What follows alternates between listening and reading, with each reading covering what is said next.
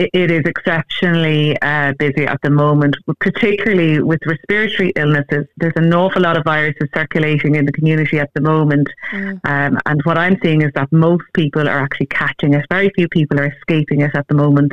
Yeah. Even my little one, I've had her on a cough bottle for 2 weeks now, and it still doesn't seem to be really making much of a difference. Actually, can I ask you about that? Is it worth going to a GP when a child has had a cough for a prolonged period, or do you have to just keep going with the over-the-counter cough bottles? With regards to coughs are one of the last part of any kind of respiratory illness that actually will resolve.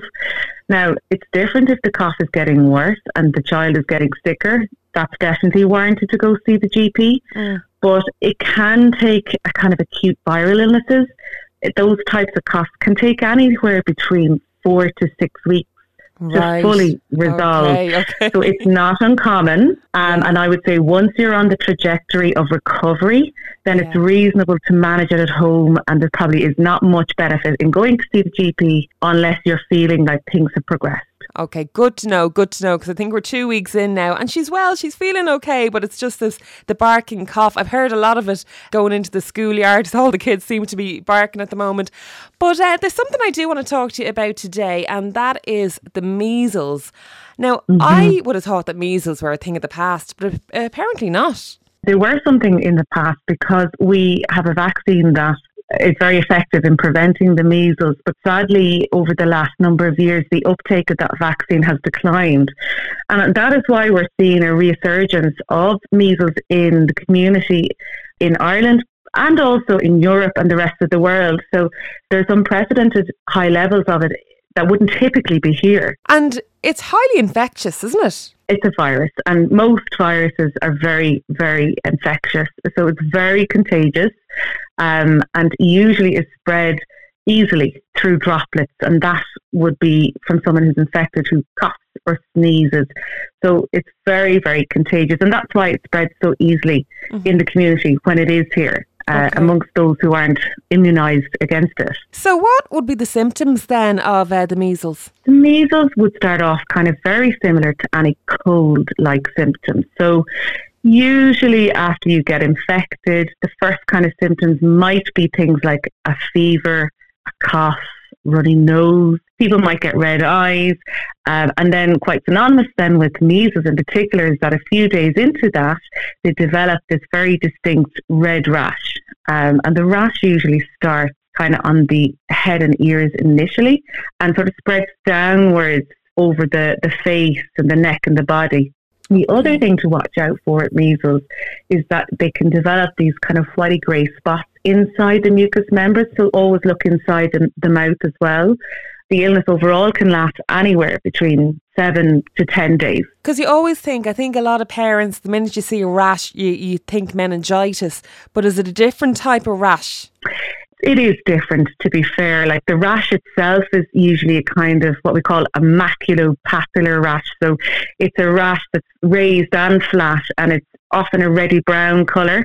And when it starts off, it kind of develops into this sort of rash that almost meshes together into this confluent rash. That rash is blanchable as well. So when you press on it, underneath it'll turn white. So it's different to a meningitis, bacterial meningitis type rash.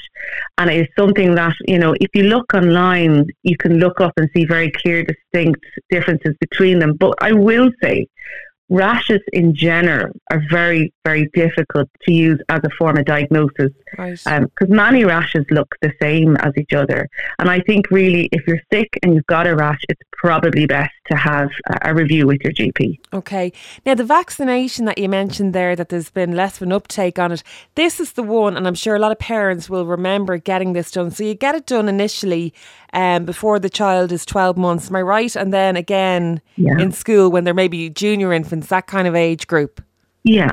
Okay. Yeah. So the initial dose is given at 12 months, and then they get another vaccine kind of around the age of 4 or 5, and that's normally done in the school system. I think that's probably one of the reasons as well that there has been a decline in the vaccine uptake, because through COVID-19, a lot of those school vaccination regimens were disrupted. And so there's a bit of a fallout from that. And there's a bit of a need for mop-up clinics to kind of catch up with those who actually missed it. Yeah. So if your child did miss it, you can get it at a later stage, can you? If you change your mind, maybe even about getting it. Yeah, I mean, for anybody that isn't vaccinated and wants to get vaccinated, yeah, you just go and attend your GP and request the vaccination.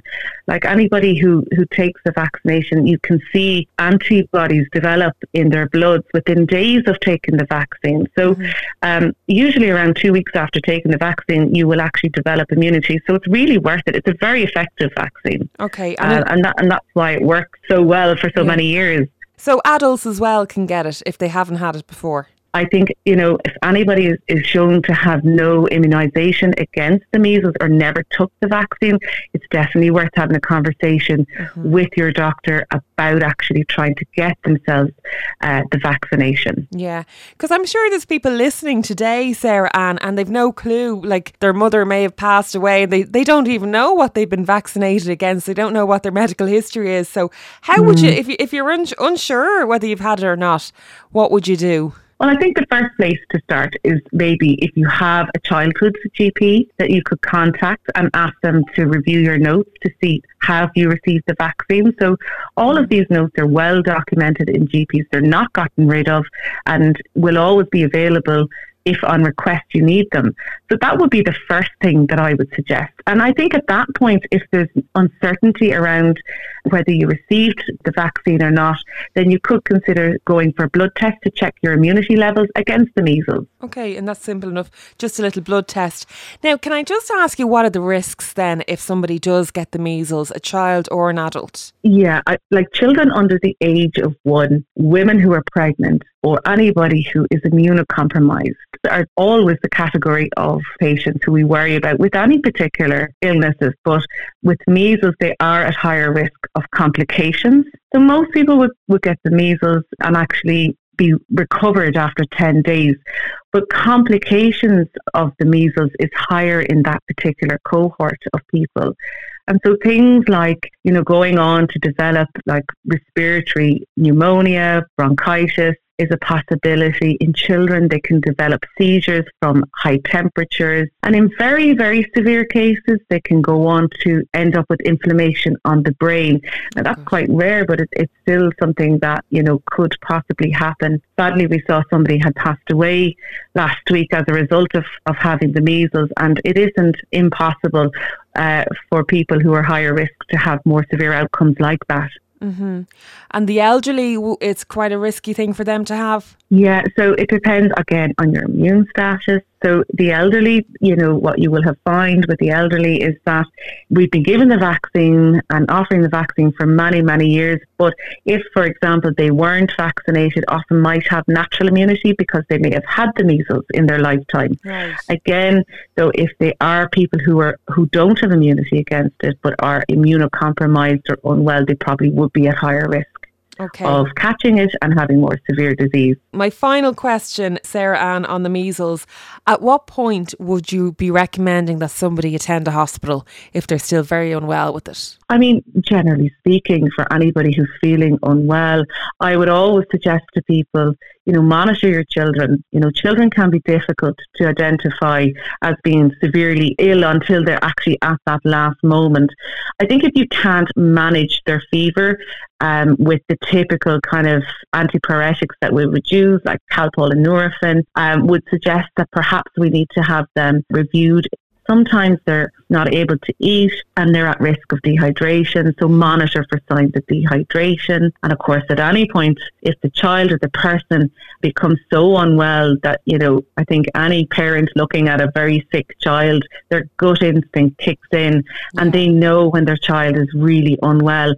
I think get them reviewed, have them seen. Yeah. Don't take chances. Always go to bed that night feeling contented that that your child is okay. And if you're concerned, you can always come to the out of hours doctor for a quick assessment to see if it's warranted to go into A&E, and if there's any signs that the child is declining rapidly, I would just go straight to A&E, and that's the same for adults as well. Yeah, and the Calpol and Nurofen together, that's okay to take together? Is it a couple of hours apart or something like that? So Calpol and Nurofen can be taken at the same time.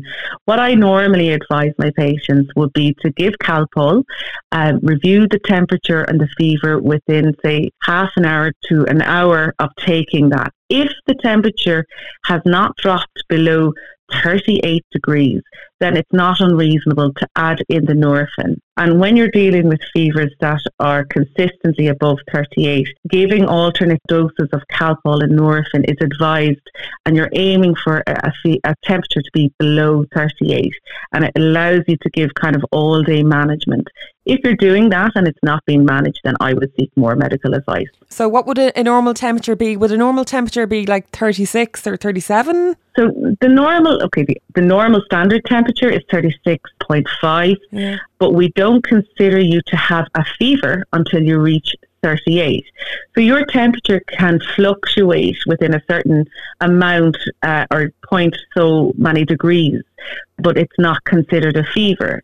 And everybody sometimes start at the kind of a different baseline of what their normal temperature is. Yeah. But all patients who reach a temperature of 38 are deemed to have a fever. All right, a wealth of knowledge, thankfully, because she is a doctor. That's what she does for a living. Sarah-Anne Bennett there from Webdoctor.ie, where you can go online and get access, because I know it's very difficult for people to get doctor's appointments. I just keep hearing this all the time.